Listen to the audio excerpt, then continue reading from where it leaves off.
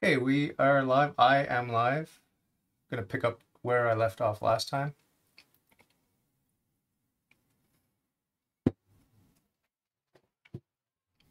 We are on book one. How do they call it? Book one, section one.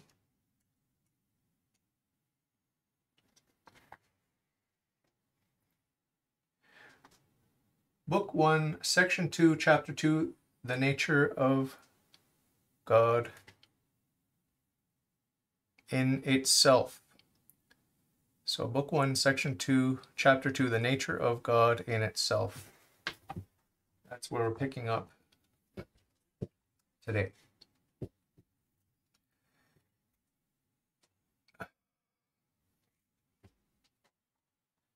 The unity and trinity of God, chapter 2, the nature of God in itself. Section 8, the biblical names of God. As the nature of God cannot be adequately conceived in the mind, it cannot be expressed in a perfectly corresponding name. Hence the fathers designate God as, quote, unnameable and inexpressible, and, quote, nameless. The manifold names which Holy Writ applies to God express more the operations than the nature of God. According to the various operations, God can be called by various names, for which reason Pseudo-Dionysius calls him the, quote, many-named, or the, quote, all-named.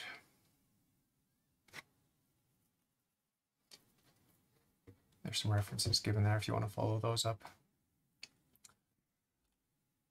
Following Sheben, the 7 holy names of the Old Testament may be divided into 3 groups. The first of which determines the relation of God to the world and to mankind. Then in parentheses it gives examples. El, the God, one of the names of God in the Old Testament. El equals the strong, the powerful. Elohim equals he who possesses the fullness of power. Very similar meaning. Adonai means Lord, commander, or judge. End of parenthesis. The second group designates more the intrinsic perfections of God. Then in parenthesis we have examples. Shaddai, the mighty one. Eljon, the highest. And Kadosh, the holy. And I think they forgot to close the parentheses there, but continuing on. The third group comprehends the proper name and the essential name, Yahweh. I am. The real name of the true God is Yahweh. It is linguistically derived from Hawa, a related form of Hajj, to be. It means he is. The Septuagint renders the form Eje, I am, or Asher, Eje, the I am, by which God designates himself.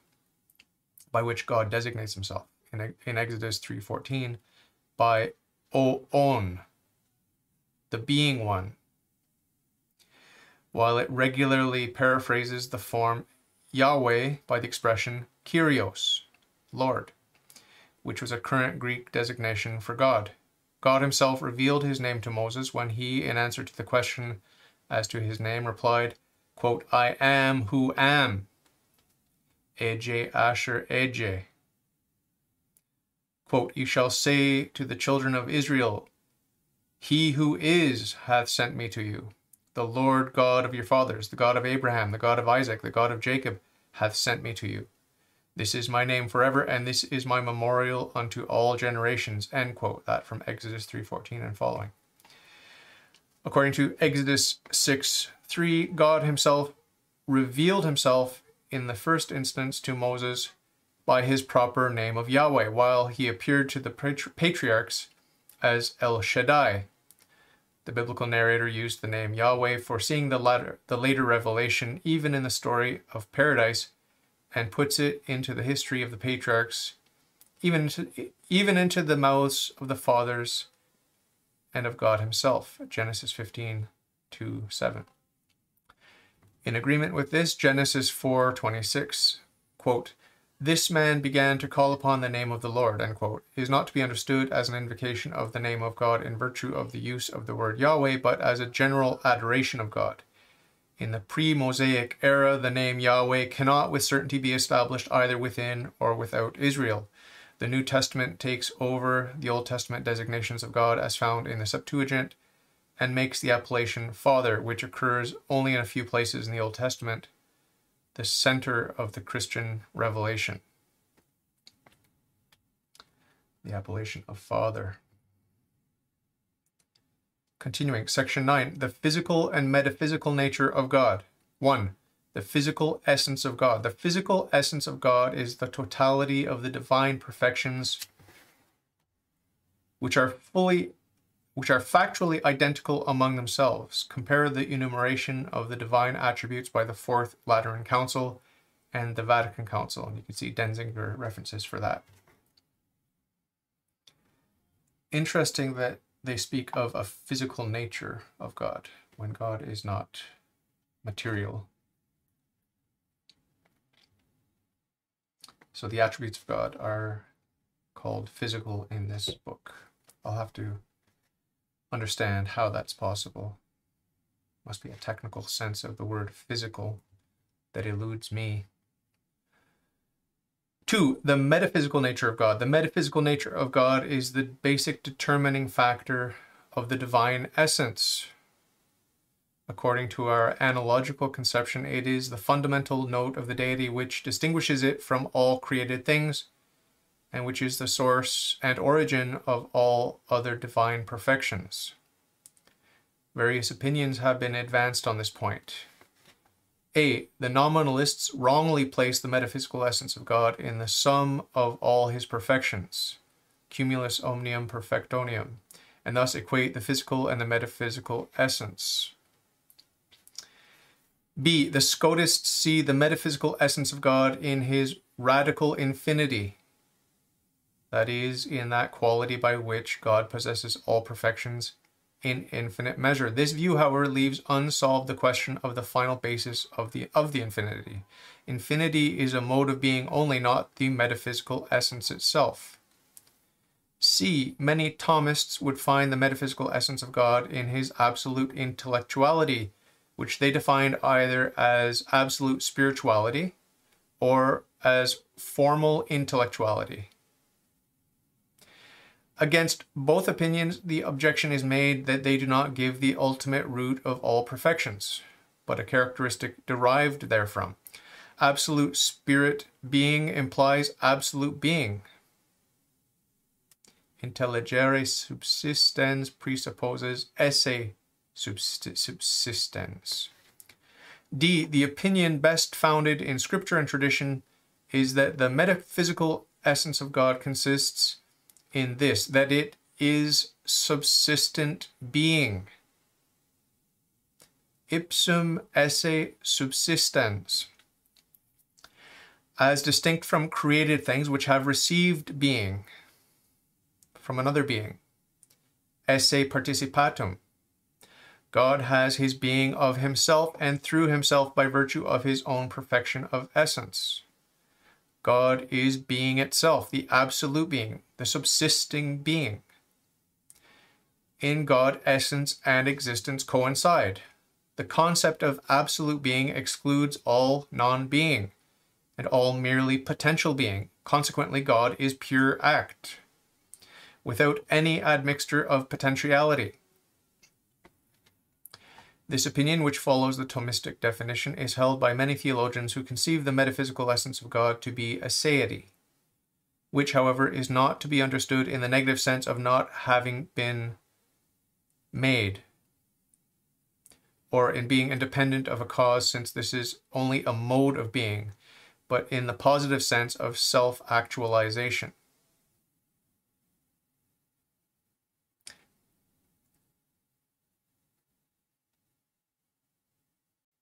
So aseity is not to be understood in the negative sense of not having been made, or in being independent of a cause, since this is only a mode of being, but rather aseity is to be understood in the positive sense of self-actualization.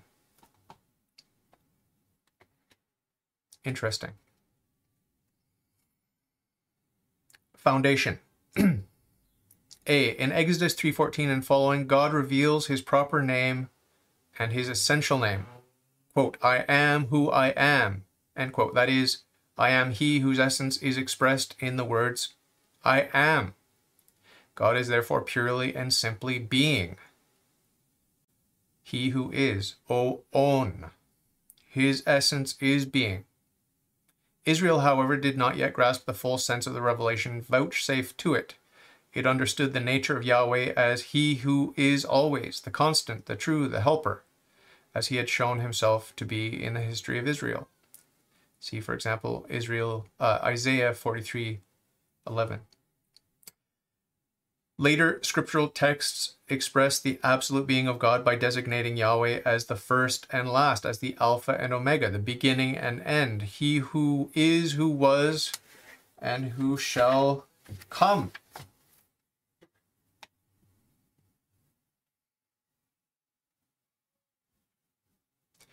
Bunch of references are given there.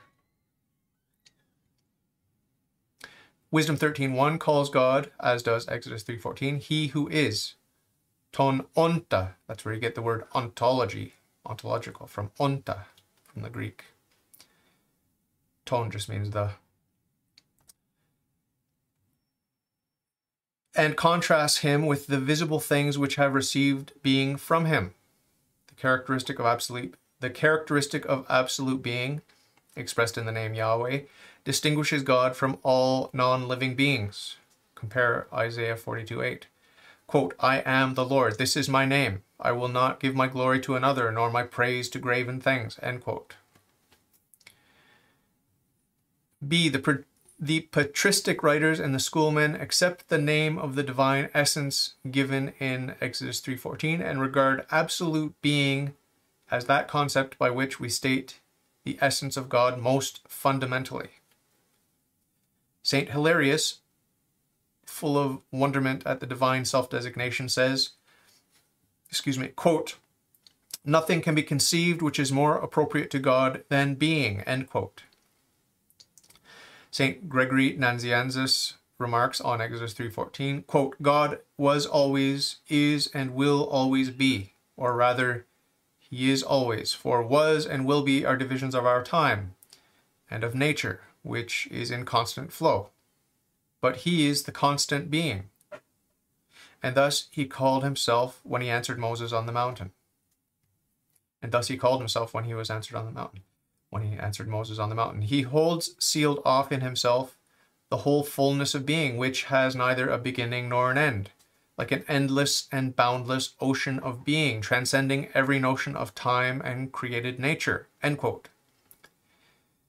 St. Augustine, referring to Exodus 3:14, says that God has called himself the very being, ipsum esse. He alone is the immutable being, which is the true being. St. John Damascene remarks that the name he who is, O-on, is the most appropriate of all the divine names. St. Bernard says, one may call God good or great or blessed or wise or whatever one will. All is contained in the phrase est, he is, end quote. St. Thomas teaches, quote, as only in God is essence, one with existence, he sees in the name he who is the appropriate, proper name of God. So I didn't give you the quote because it was in Latin. Cuius Dei. Okay, so I'll say that again. St. Thomas teaches, quote, cuius essentia est ipsum sum esse, end quote. As only God is essence, one with existence, he sees in the name he who is the appropriate, proper name of God. Summa Theologica.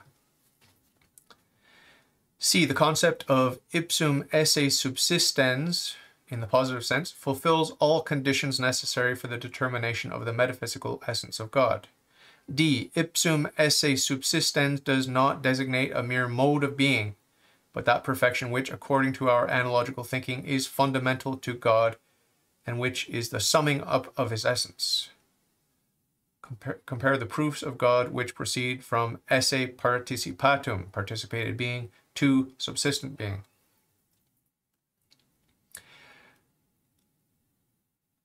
A, B, C, D, and now we're supposed to have E, but they put beta for some reason. Continuing with these notes here.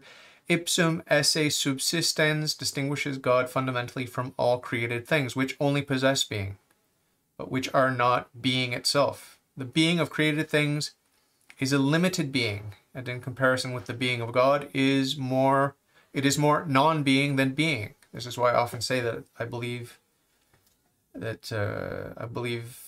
in the existence of God even above my own existence. It's more credible to believe in God and God's existence than to believe in myself, my own existence. Continuing, quote, they cannot be compared with him because they are from him, but compared with him they are not, because the true being is an immutable being, and that he is alone. And that is he alone. End quote. That from St. Augustine. Ipsum esse subsistens also distinguishes God from abstract or general being, for the latter is of such a nature that it has not any objective reality without the addition of further characteristics, while the absolute divine being is such that nothing can be added to it. Abstract being is the poorest concept in point of content, while absolute being is the richest. Compare St. Thomas. I give the reference there. Ipsum esse subsistens is the root from which all the other divine perfections may logically be derived. As God is the absolute being, he must contain in himself all the perfections of being. And then a reference and citation is given from the Summa. Continuing now, appendix. Hermann Schell, who died in 1906, sought to give the concept of the divine aseity a richer content by extending the idea of causation to God, and formulated the dictum Deus est causa sui, God is his own cause. He claimed that aseity is to be conceived as self-causation, self-realization, self-inauguration of the divine essence. God, according to him, is not the fullness of being, as the schoolmen asserted, but the fullness of activity and of life.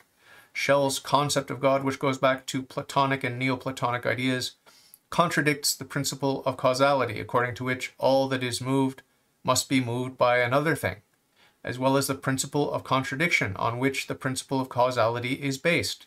For an essence which causes itself must have been effective before its existence, that is, be and not be.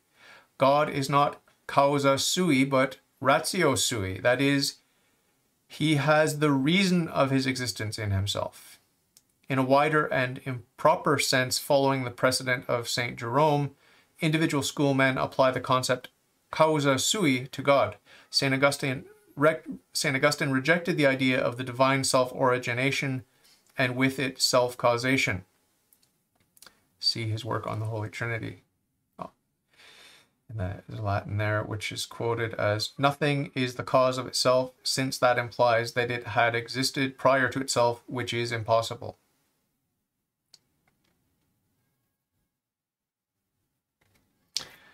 Very interesting. This is why I always draw on the principle of sufficient reason, which says everything has its reason from another being or from itself. And so the existence of God does not violate the PSR, the principle of sufficient reason. Now, if the principle of sufficient causation were applied, then God's existence would seem to be at odds with the principle of sufficient causation. If we were to make a substitution of the notion of reason with the notion of causation. But the principle of sufficient reason is called the principle of sufficient reason because the self-existent being, whose essence is existence, is uncaused. So we can't speak of causality bringing about God. We can speak about the reasons in God for his existence, his self-existence. That's a point that atheists don't seem to understand. Moving on now, the unity and trinity of God, section 3. So this is book 1, section 3, the attributes or the qualities of God. Section 10, the attributes of God in general. 1, concept. The attributes or properties of God are perfections which, according to our analogical mode of thinking, proceed from the metaphysical substance of God and belong to it.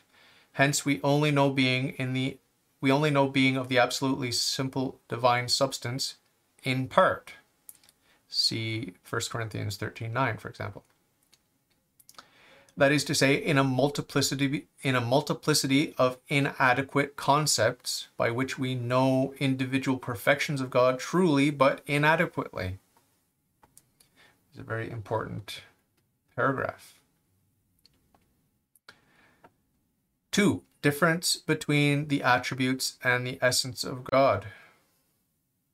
This is a dogma, a de fide dogma, the highest grade of certainty of all the dogmas. The divine attributes are really identical among themselves and with the divine essence. This is a dogma I cite frequently in my discussions with atheists. If you don't understand that, then you will struggle to understand monotheism or classical theism.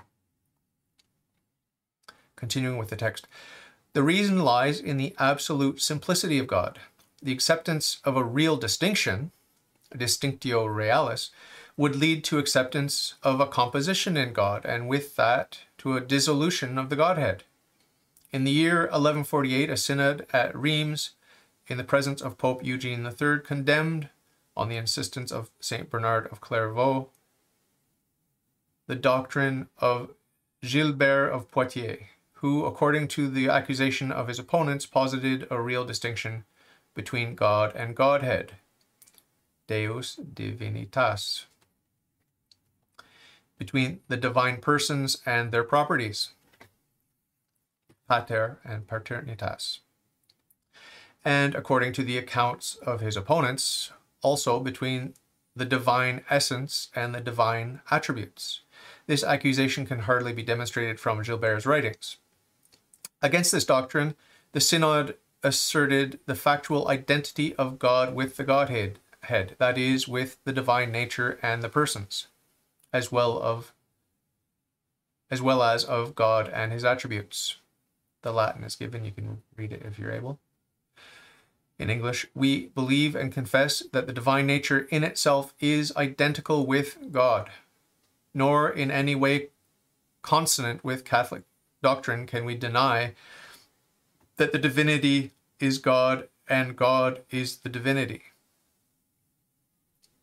We believe that God is wise by that wisdom which is God himself, that God is great by that greatness which is God himself.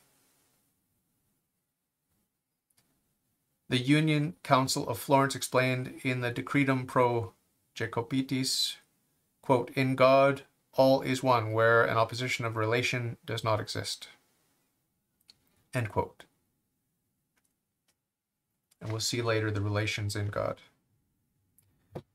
I gave a little spoiler in episode 0 when I did the front matter and the back matter. We have one God, 2 generations, 3 persons, 4 relations. This is to be found on page 68 of this book. You've got the intellectual generation of the Son from the Father and the volitional spiration of the Holy Ghost from the Father and the Son. The generation is, there's an active and a passive generation, and there's an active and a passive spiration. So we'll see that when we get to page 68. Right now we are on page 28.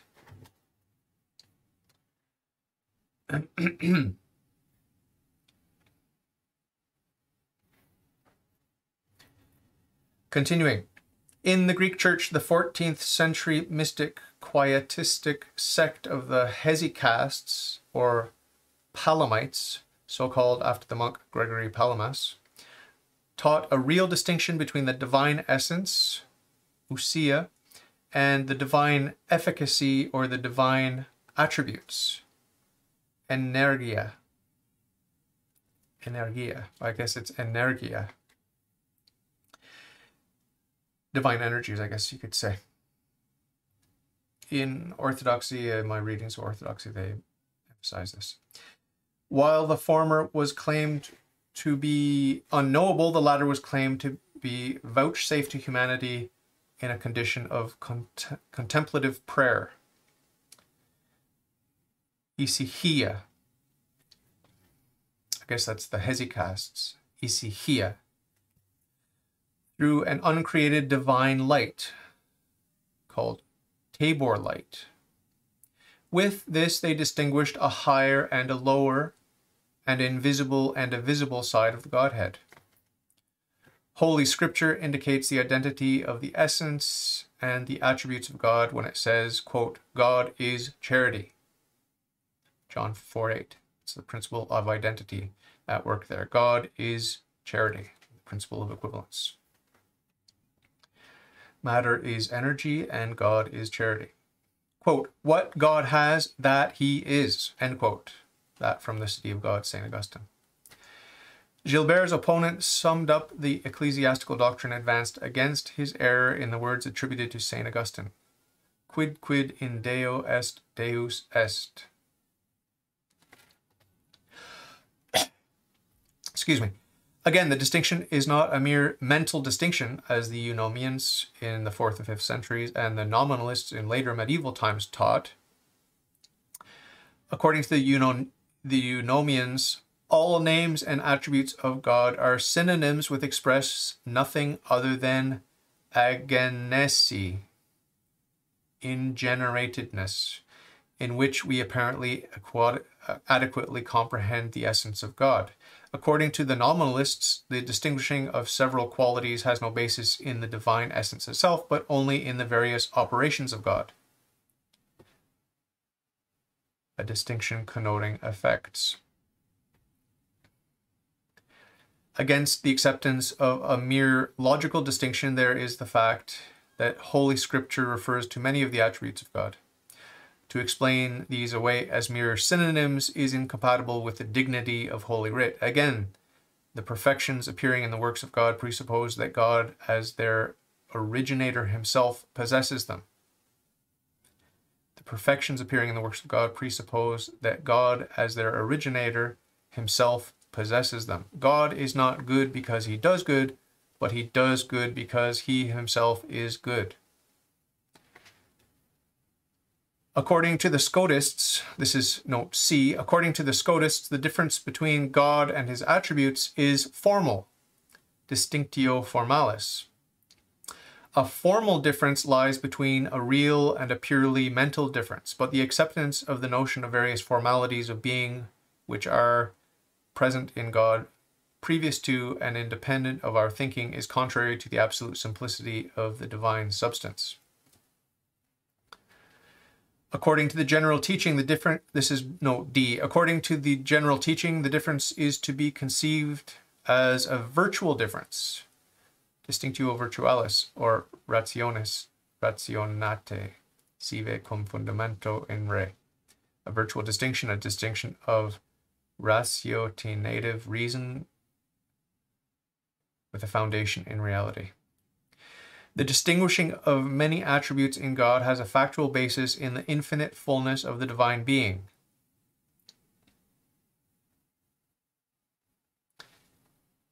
Even if God's nature is in itself absolutely simple, yet we can only know it in a multiplicity of concepts. And then we're to compare that with something in the Summa. Although the names attributed to God signify the same reality, yet because they signify it under many and diverse aspects, they are not synonymous. End of parenthesis.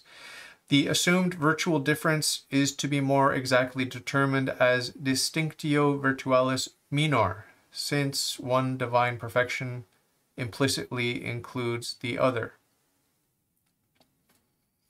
I'm going to need to reread all of this section and meditate on it because it's very rich and hairy. Moving on, number 3, classification.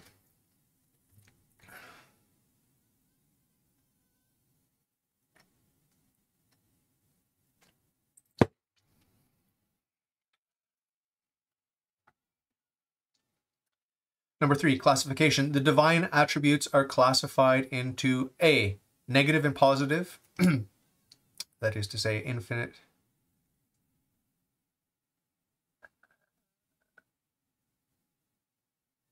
Negative and positive. Okay. So, 3, classification. The divine attributes are to be classified into A, negative and positive. They give as examples infinite and power. Infinite means not finite. That's why it's a negative classification. B, incommunicable and communicable. And as examples, they give ingeneratedness and goodness. Excuse me. C, absolute and relative. As examples, they give holiness and mercifulness. D, attributes of being and of being active. Also quiescent and active attributes. And examples, they give some simplicity and omniscience.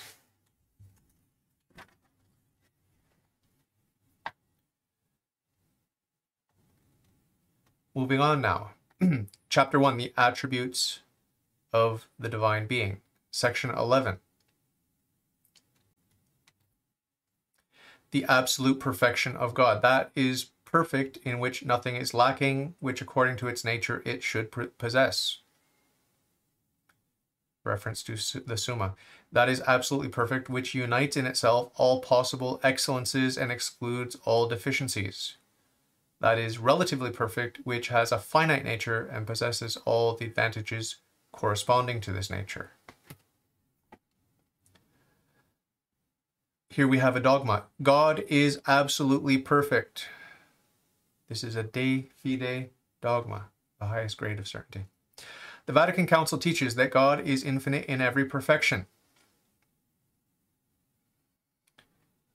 Compare Matthew 5:48. Quote, "Be ye therefore perfect as your heavenly Father is perfect." End quote. Holy Writ indirectly expresses the absolute perfection of God by stressing his self-sufficiency and his independence of all other substance. See, for example, Romans 11:34 and following, Isaiah 40:13 and following, Acts 17:24 and following. And teaches that God contains in himself all perfections. Ecclesiasticus 43:29.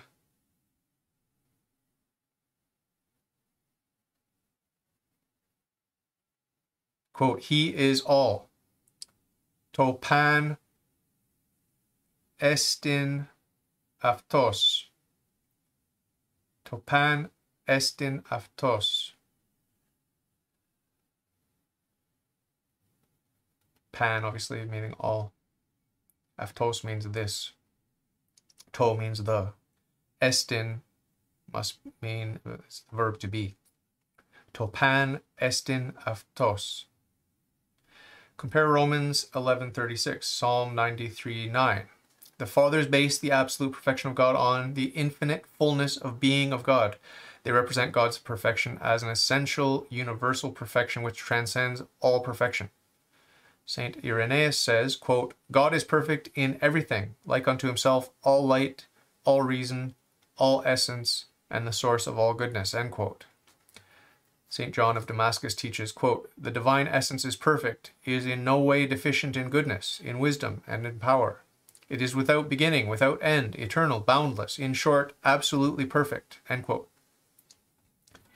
And then a reference is given for Pseudo Dionysius, if you want to look that up. St. Thomas bases the absolute perfection of God speculatively on the fact that God, as the first cause of all created things, virtually contains in himself all the perfections of the created, and that he, as the ipsum esse subsistens, includes in himself eminently every being and thus every perfection. And then there's reference to the Summa. In regard to the attribution of God of perfections which are in creatures, the saying is valid. The pure perfections are in God formaliter and eminenter, formally and eminently. The mixed virtualiter and eminenter, virtually and eminently. I'll read that again. In regard to the attribution to God of perfections which are in creatures, the saying is valid. The pure perfections are in God formally and eminently, the mixed virtually and eminently. Section 12, God's infinity. That is infinite which has no end, no bound. Compare the Summa. The finite is distinguished, the infinite is distinguished according to potentiality and according to actuality. The potentially infinite can be multiplied infinitely, but in reality it is finite and limited. On account of the indefiniteness of the limits, it is also called indefinitum. Further, one distinguishes between the relative and the absolute infinite. The former is infinite in a definite connection, for example, duration. The latter is infinite in every respect. So there's relative infinite and an absolute infinite. These notions come up when I discuss God with atheists. So it's good to brush up on this stuff. Here we have a dogma. God is actually infinite in every perfection. It's a de fide dogma. God is actually infinite in every perfection. So this actual infinity gets discussed when I debate atheists online. The Vatican Council says of God that in reason and will and in every perfection he is infinite. Compare Psalm 146:5. Quote, of his wisdom there is no measure. Unquote. And Psalm 144:3. Quote, of his greatness there is no end. End quote. The Septuagint and the Vulgate render that infinite. The Fathers call God infinite, boundless, uncircumscribed. Apeiros, aoristos,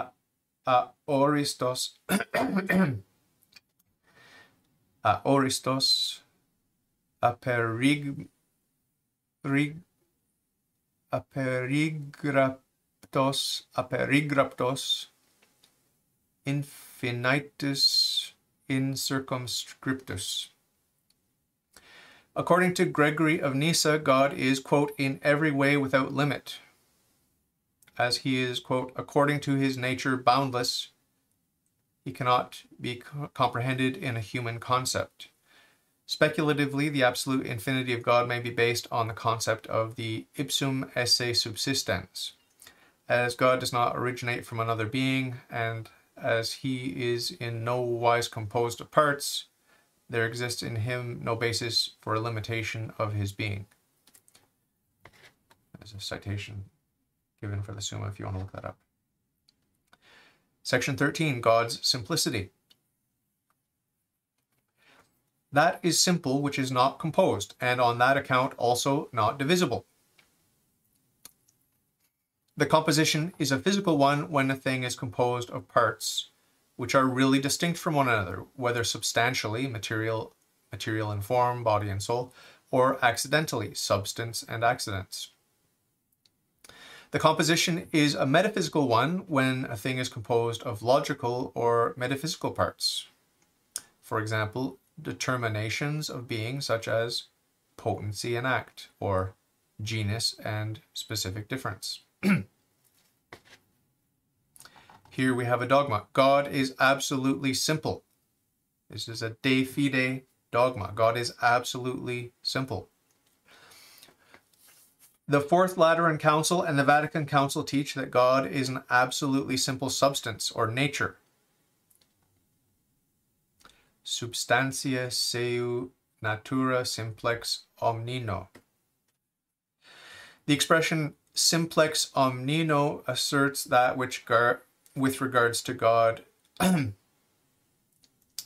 The expression simplex omnino asserts that with regard to God, any kind of composition, whether physical or metaphysical, is out of the question.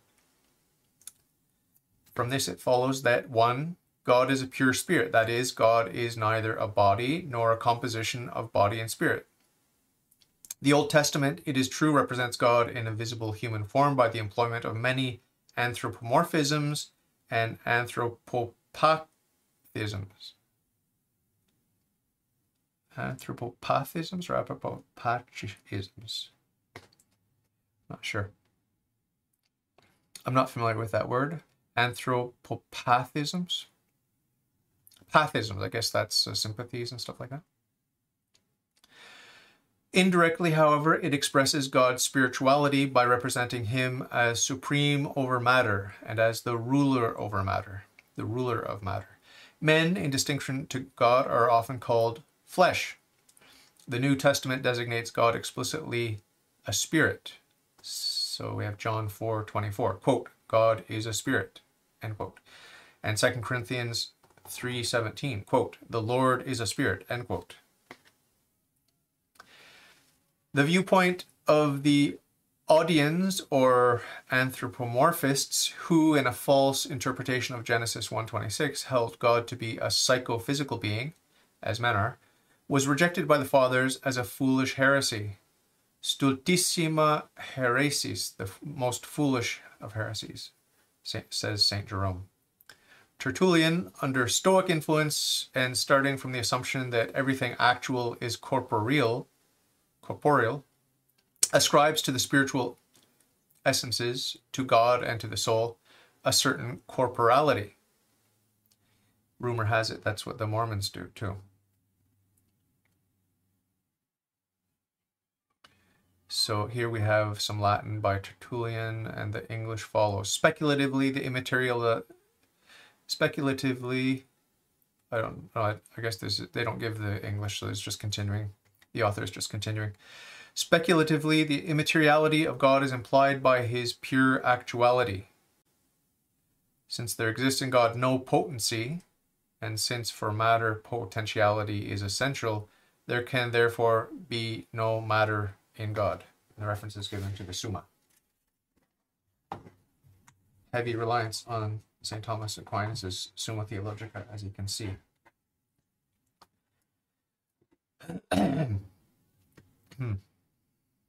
Continuing with number 2. God is an absolutely simple spirit. That is, in God there is no composition of any kind, of substance or accidents, of essence and existence, of nature and person, of power and activity, of passivity and activity, of genus and specific difference. Holy Writ indicates the absolute simplicity of God when it equates the essence of God with his attributes. Compare, for example, 1 John 4:8. Quote, God is charity. Or John 14:6, quote, I am the way, the truth, and the life, end quote. St. Augustine says of the divine nature, quote, it is called simple because it is that which it has, except that which is said of one person in relation to the other, end quote. That from the City of God. Excuse me. Speculatively, the absolute simplicity of God may be derived from his pure actuality. Pure act is incompatible with any kind of composition, for the composed thing comes later than the composing parts and is dependent on these. Further, a composed thing presupposes an origin, which brings the parts together, and thus the parts are in potency to the whole. The existence of the virtual differences between the essence and the attributes of God and between the attributes themselves does not controvert the absolute simplicity of God, because the individual attributes do not designate parts of the divine essence, but the whole divine essence, although from different points of view. This all merits a lot of deep meditation. One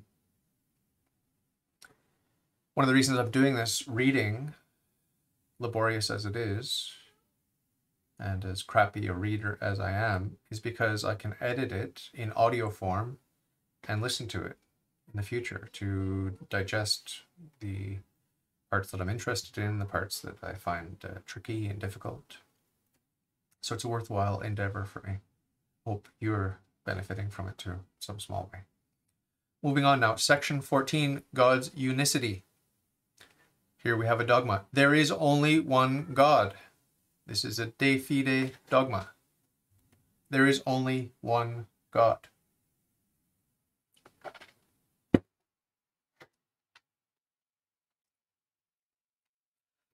Most of the symbols of the faith, that is to say creeds, most of the symbols of the faith expressly teach the unicity of God.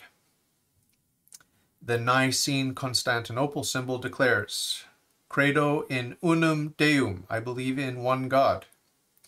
The Fourth Lateran Council, 1215, declares, Unus solus est verus Deus, the true God is one alone. Opposed to this basic Christian dogma are heathen polytheism and Gnostic Manichaean dualism, which posits several eternal principles. It is a basic doctrine of the Old Testament and of the New Testament revelation that there is only one God. Deuteronomy 6:4 and Mark 12:29. Quote, Hear, O Israel, the Lord our God is one Lord. End quote. St. Paul, the apostle of the heathens, insistently stresses against heathen polytheism the necessity of belief in the one God. 1 Corinthians 8:4, quote, We know that an idol is nothing in the world and that there is no God but one. End quote. I hope my Muslim brothers and sisters understand that. We are a truly monotheistic religion. The heathen gods are not true gods. I would have put a lowercase god on whenever I pluralize God, I put a small g so I know it's the demons we're talking about. The heathen gods are not true gods, but lies and vanity. See Jeremiah 16:19. And nothingness. See Psalm 95:5.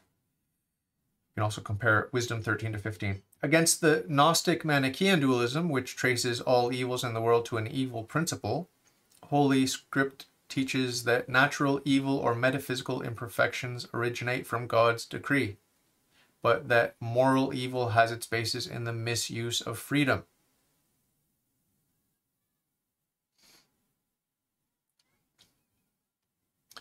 So I always emphasize that moral evil has its basis in the misuse of freedom. You can see Romans 5:12 for that. You can just think about it and you can come to the same conclusion. But this other notion that natural evil or metaphysical imperfections originate from God's decree, I see. Okay, so I'm not sure. I need to go and think about this because I'm not sure how God decrees natural evil. But the other word they're using for natural evil is metaphysical imperfection. Metaphysical imperfection. So I have a human nature. That nature is good because God created it. But are there metaphysical imperfections in my nature that we could call a natural evil? This I need to look into, because God cannot be the source of any evil. I don't see how God can be the author of any evil, including a natural evil or a metaphysical imperfection. I'll have to find out what this book is teaching about that. The Fathers base God's unicity on his absolute perfection and on the unity of the world order, and defend it against the heathens, the Gnostics and the Manichaeans. So the unity of the world order, I would just say this is, we live in a well-ordered cosmos. That's what cosmos means, is well-ordered universe. And the fact that it's well-ordered allows us to do science. I emphasize this with the atheists when I'm discussing God and science and these sorts of things. Tertullian writes against Marcion, quote, "That which shall be valid as the highest greatness, that must stand unique and must have no equal, in order not to cease to be the highest essence. But as God is the supreme essence, our ecclesiastical truth has with justice declared, if God is not one, then there is no God," end quote. Compare Pastor Herme, I don't know who that is, St. Irenaeus, and Tertullian. There are several references given here, St. John of Damascus, etc. You can look those up if you're interested. St. Thomas speculatively derives the unicity of God from his simplicity, from the infinity of his perfections, and from the unity of the world. The reference is given to the Summa there. The history of comparative religion shows that religious development did not proceed from polytheism to monotheism, but on the contrary, from monotheism to polytheism. Interesting that atheists don't like hearing that, obviously. You can compare Romans 1:18 and following. Again, it is not demonstrable that Yahweh, up to the time of the prophets, was merely the national God of the people of Israel, so that in spite of the veneration of a single God, the belief in the existence of several gods was firmly adhered to, henotheism. Quote, "It is not the national God which has become a world God, but the world God entered on Sinai into a covenant of association with Israel." That citation from E. Kalt, Biblical Reallexicon.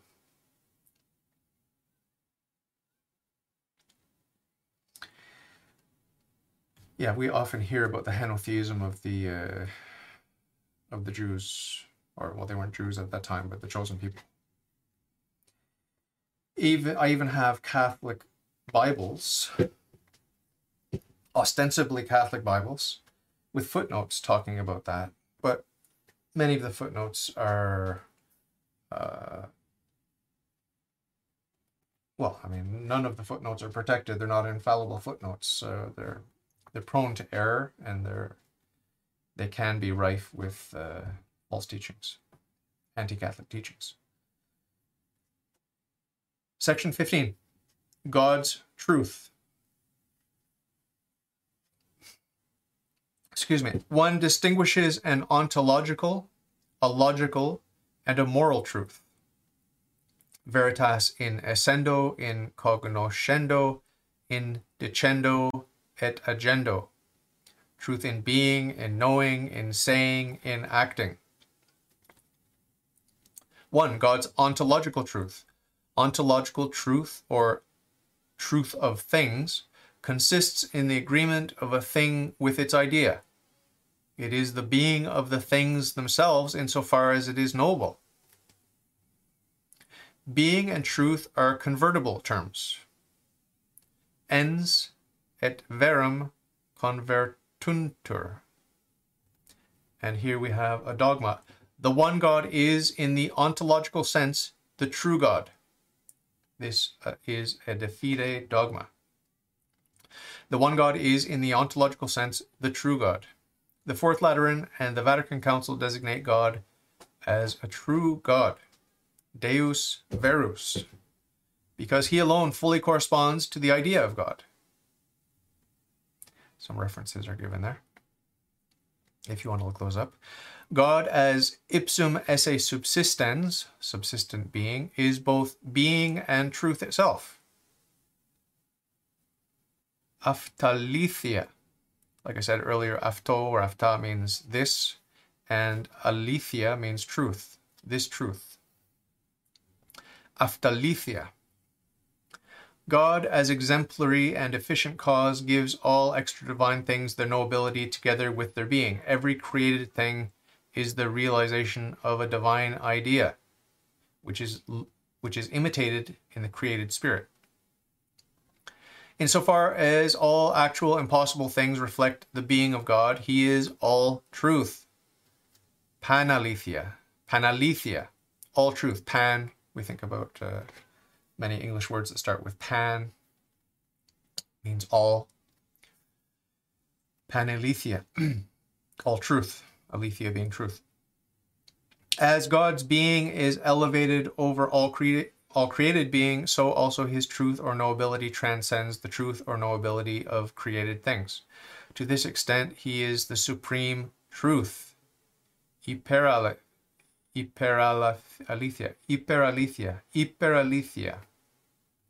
Hyper-truth. Hyper means hyper, supreme. Aletheia means truth.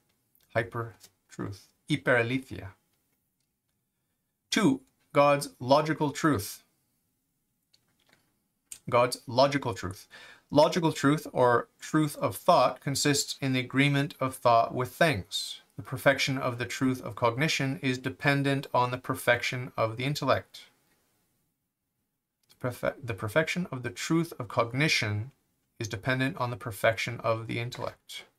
And here we have another dogma.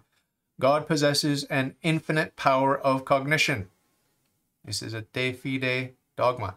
God possesses an infinite power of cognition. According to the teaching of Vatican Council, God is, quote, infinite in understanding, end quote. Intellectu infinitus. Psalm 146:5, quote, of his wisdom there is no end, end quote. Other references are given. The object of the divine knowing is the divine essence. In this way, God knows all created things in their origin, because God is the origin of all created things. As in God, the subject of cognition, the object of cognition, and the act of cognition are identical, it follows that God is the absolute logical truth. Thus, every error is excluded from God, who cannot be conceived. Who cannot be deceived. God who cannot be deceived. 3. God's moral truth. Moral truth comprehends veracity.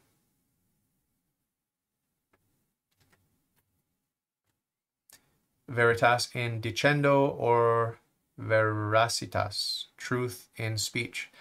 And faithfulness, veritas in agendo, or fidelitas, truth in action. Veracity is the agreement of speech with knowledge. Fidelity is agreement of action with speech.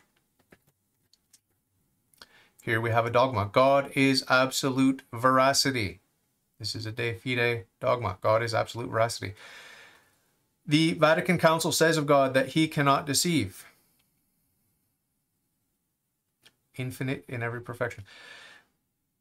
Holy Scripture bears witness to the veracity of God and to the incompatibility of a lie with his essence. John 8:26, quote, he who has sent me is true, end quote. Titus 1:2, quote, God who lieth not, end quote. And Hebrews 6:18, quote, it is impossible for God to lie, end quote. Compare Romans 3:4, excuse me. B, God is absolutely faithful. This is a dogma. A de fide dogma. God is absolutely faithful. Psalm 144:13, quote, the Lord is faithful in all his works, end quote. 2 Timothy 2:13, quote, if we believe not, he continueth faithful. He cannot deny himself, end quote. Matthew 24:35, quote, heaven and earth shall pass away, but my words shall not pass, end quote. Compare St. Augustine, analysis of the Psalms.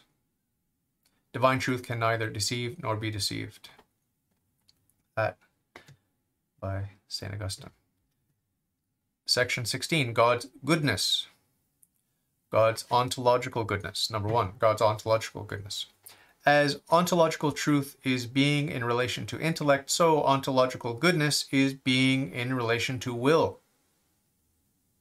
A thing is good in itself if it possesses the perfections corresponding to its nature. Relative good if it is suitable to perfect others.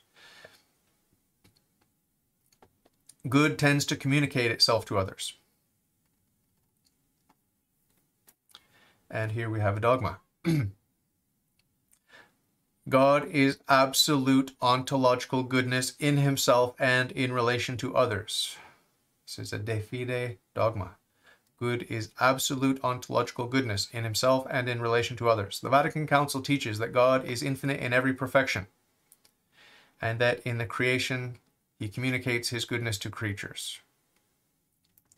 As ipsum esse subsistens, God is substantial goodness, or goodness itself. Aftagathotis. Ipsa bonitas. As the origin of all created things and of all created goodness, God is the all good. Panagathotis. Bonum universale.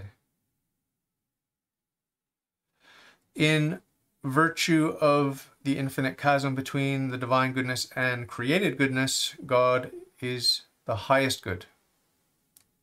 Hyperagathotis summum bonum. God is the substantial good. And in parentheses, we have Luke 18:19, quote, none is good but God alone, end quote. Creatures possess a derived communicated goodness only. In parentheses, we have 1 Timothy 4:4, quote, for every creature of God is good, end quote.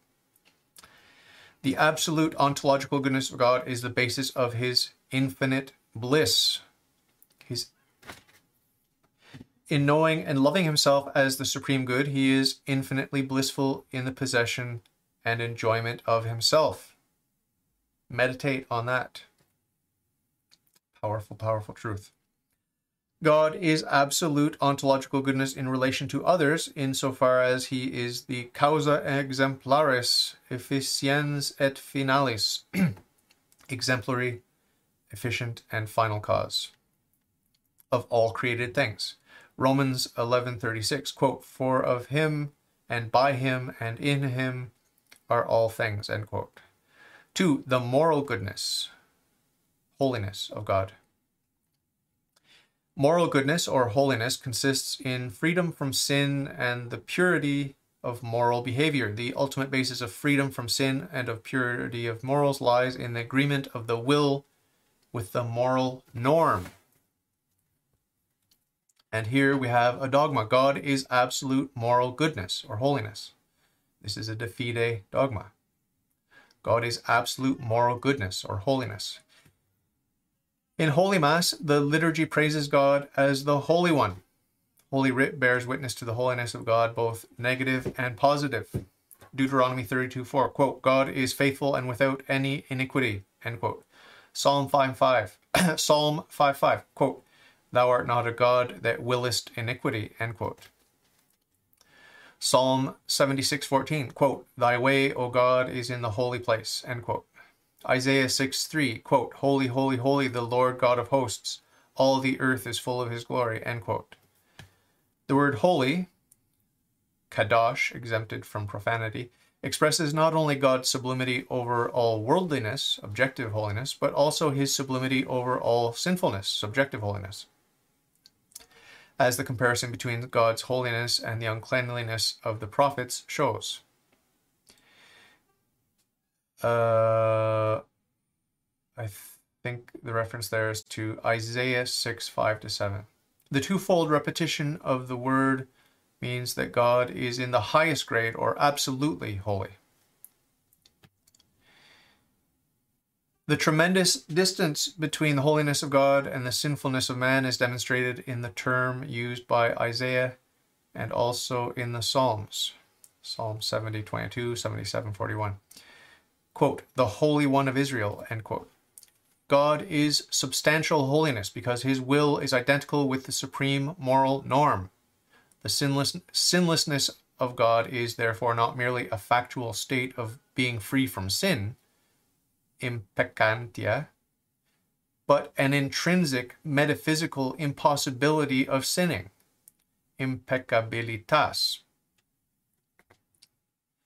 3. God's benignity, benignitas. Here we have a dogma. God is absolute benignity.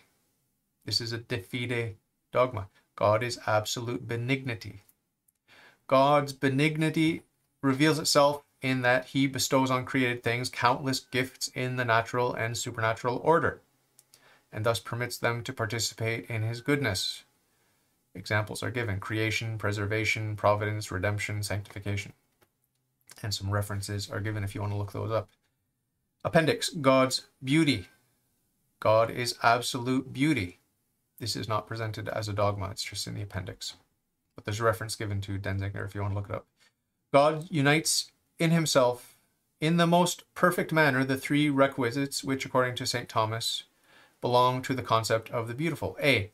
Integritas sive perfectio. God is absolutely perfect. B. Debita proportio sive consonantia. God, in spite of his infinite fullness of being, is absolutely simple. C. Claritas. God, as a pure and absolutely simple spirit, is the clearest and brightest being. His beauty is a substantial beauty, which encompasses and infinitely transcends all the beauty of the created world. According to Wisdom 13:3-5, from the beauty of the creation, one can conclude to the much greater beauty of the Creator. Psalm 95:6, quote, praise and beauty are before him, holiness and majesty in his sanctuary, end quote. And some references are given there, including from the Confessions of St. Augustine. Moving on, section 17, God's immutability. That is mutable, which goes from one condition to another in consequence of the finite nature of its being. Every creature is mutable. And here we have a dogma. God is absolutely immutable.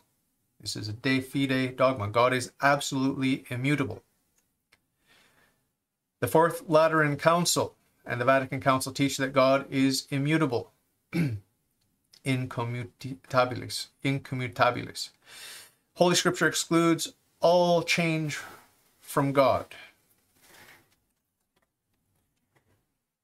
and positively ascribes to him absolute immutability. James 1:17, with whom there is no change nor shadow of alteration, unquote. Psalm 101:27 and following, quote, they, the heavens, shall perish, but thou remainest, and all of them shall grow old. And as a vestment thou shalt change them, and they shall be changed. But thou art always the selfsame, and thy years shall not fail, end quote. Bunch of citations are given if you want to look those up.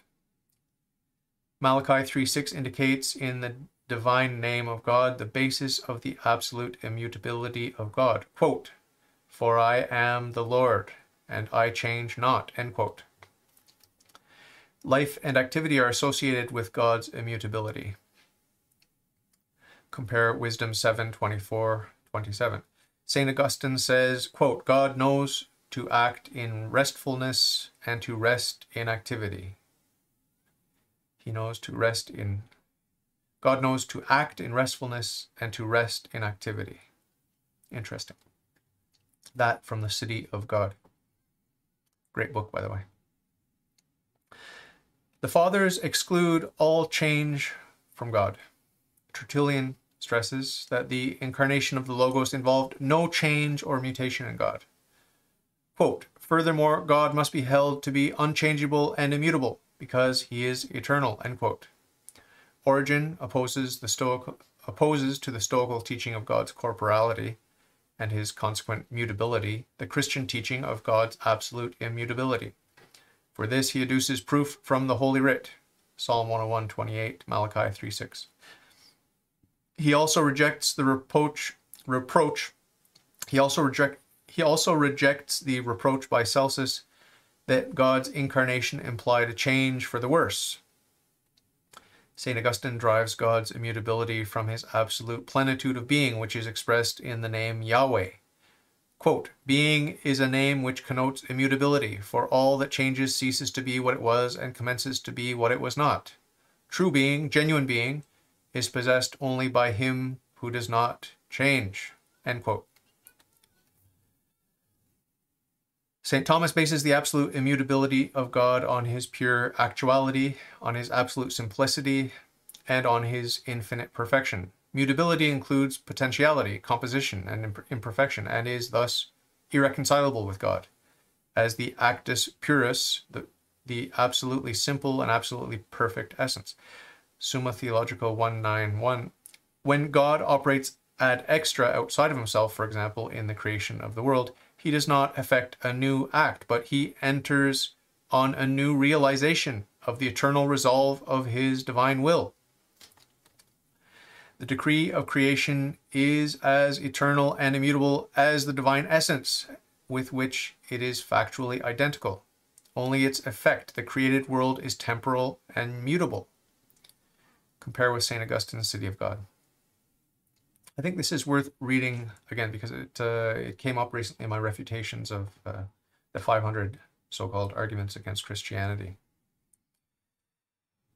So, St. Thomas bases the absolute immutability. This is from St. Thomas, Summa Theologica 191. I'm going to read it again.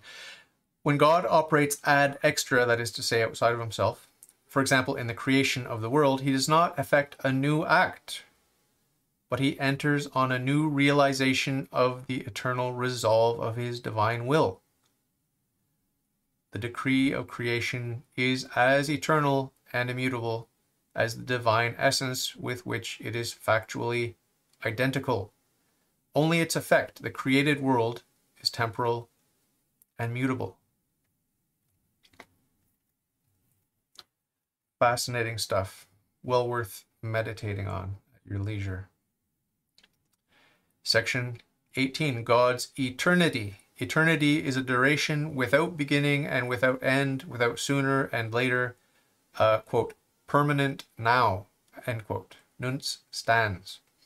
The essence of eternity is the absolute lack of succession.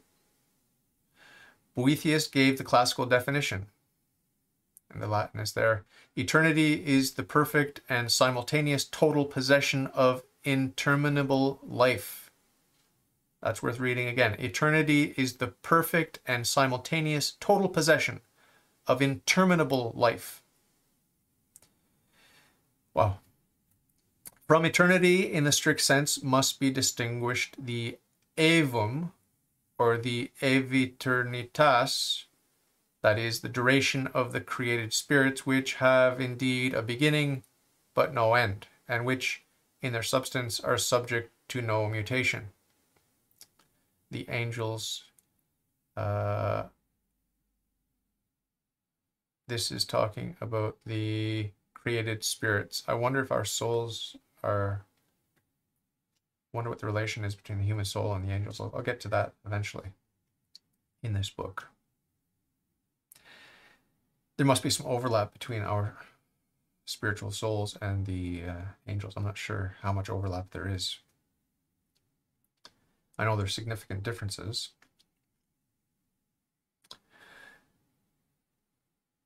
Here we have a dogma. God is eternal. This is a de fide dogma. God is eternal. The dogma asserts that God possesses the divine being without beginning and without end and without succession in a constant, undivided now. The Symbolum Quicumque declares, Aeternus Pater, Aeternus Filius, Aeternus Spiritus Sanctus, et tamen non tres aeterni, sed unus aeternus. Eternal Father, Eternal Son, Eternal Holy Ghost, and yet not three eternal beings, but one. That's the translation of that Latin. The Fourth Lateran Council and the Vatican Council attribute to God the predicate eternal, aeternus. Holy Writ bears witness to the individual grounds of the divine eternity. The negation of being and end is expressed in Psalm 89:2. Quote, before the mountains were made, or the earth and the world were formed, from eternity to eternity, thou art God. End quote. The absolute lack of succession is seen in Psalm 2:7. Quote, the Lord hath said to me, thou art my son, this day have I begotten thee. End quote. John 8:58. Quote, before Abraham was made, I am. End quote. And references are given to Psalm 101:27 and following, Psalm 89:4, and 2 Peter 3:8. If you want to look those up at your leisure. The fathers, in their conflict with the heathen world, familiar with the genealogies of gods, expressly attest God's eternity. There they put gods in small g for gods, the way I do it. Earlier in the same reading, they had gods with a large G, which I objected to. So I'll start again. The fathers, in their conflict with the heathen world, familiar with the genealogies of gods, expressly attested God's eternity. Compare Aristides and Tatian, Athenagoras, I guess they say, Saint Irenaeus, and Saint Augustine says that God's eternity is a constant present. Quote, the eternity of God is his essence itself, which has nothing mutable in it. In it there is nothing past, as if it were no longer, nothing future, as if it had not yet been. In it there is only is, that is, the present. Moving on, section 19, the immensity or immeasurability of God and his omnipresence. Immensity or spacelessness connotes the negation of spatial limitation. Omnipresence expresses the relation of God to real space. Immeasurability is a negative and absolute attribute. Omnipresence is a positive and relative one.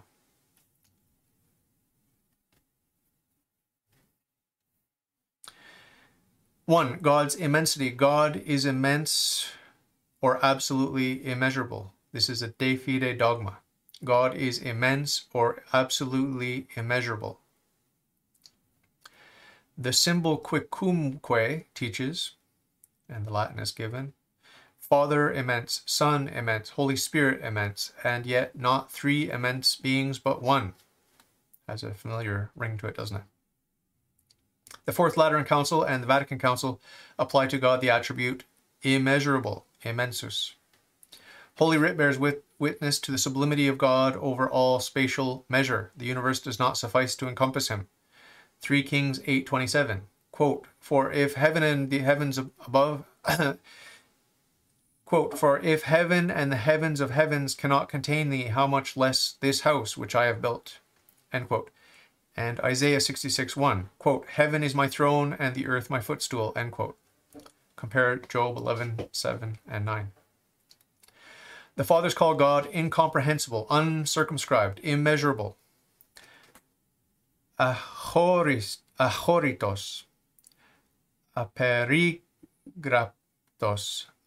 aperigraptos, immensus, incircumscriptus. Compare Pastor Herme Mand, whatever that is, whoever that is.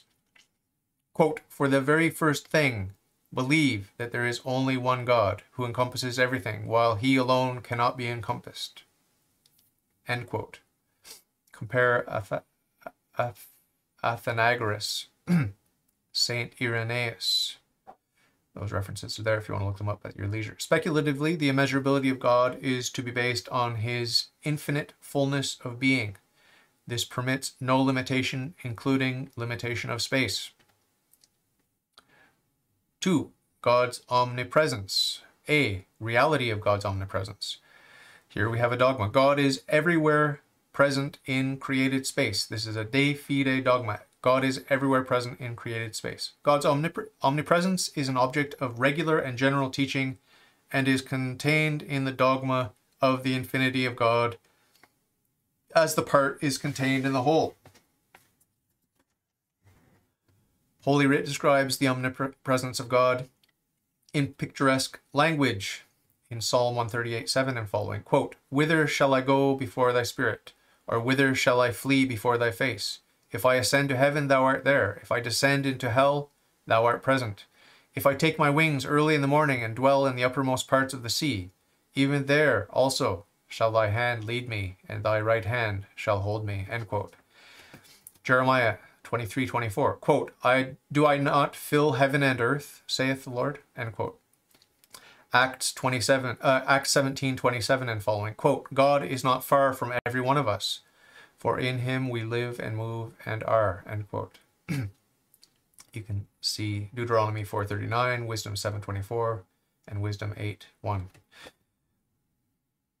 From God's omnipresence, St. Clement of Rome concludes, to the fear of him. Quote, where shall one flee and how shall one escape him who spans the all? End quote. See Corinthians 28:4.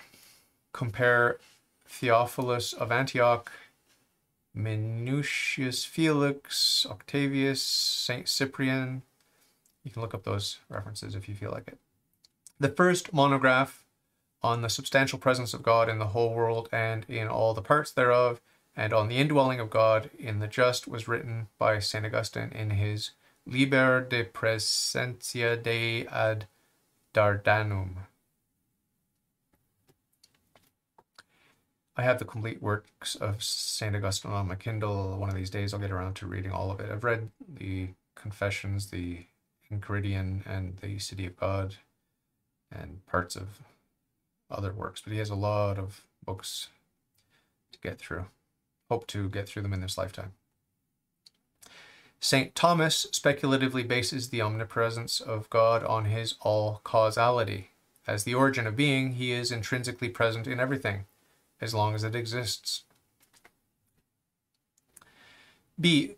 More exact determination of the omnipresence. Since the time of Petrus Lombardus, Peter Lombard, theologians more closely determine the omnipresence of God as a presence according to power, dynamic presence, according to knowledge, ideal presence, and according to essence, essential or substantial presence.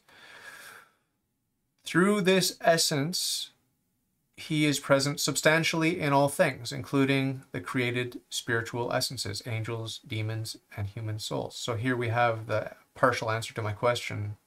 There is an overlap between that exists among the angels, the demons, and the human souls, these created spiritual essences. So I'll start that phrase over again. Through this essence, he is present substantially in all things, including the created spiritual essences, as the immediate origin of their existence. The substantial omnipresence of God is to be more closely defined as a repletive presence. That is, the whole divine essence fills the whole created space and every one of its parts. On account of the absolute simplicity of God, however, the repletive omnipresence must not be conceived of as an infinite expansion or diffusion of the divine substance. So we have to be careful we don't make that mistake. We have to remember the divine simplicity of God. In addition to this general natural presence of God, there is also a special supernatural presence or indwelling of God by the supernatural efficacy of his grace in the soul of the just man. See John 14:23, 1 Corinthians 3:16, and 1 Corinthians 6:19. In the house of God and in heaven. Those references are Psalm 131:13 and following, and for God's presence in heaven, Matthew 6:9. The indwelling of God in the humanity of Christ on the basis of the hypostatic union is unique. See Colossians 2:9. Quote, in him dwelleth all the fullness of the Godhead corporeally. End quote. I will leave it there. We are on chapter 2, Attributes of the Divine Life. Chapter 2, Attributes of the Divine Life. Let me find that in the table of contents. So we just did the immensity or immeasurability of God and his omnipresence. And now we're going to, next time, look at chapter 2, the attributes of the divine life. So putting that into context, that is book 1, section 3, chapter 2. So that's where we're going to start next time. I think I just got an email from Nick Krisick, so I'll probably have him on today, hopefully. If not, I'll continue refuting the 500 arguments against atheism. Thanks for listening. Thanks for being here. Take care of yourselves, and we'll talk soon. God bless.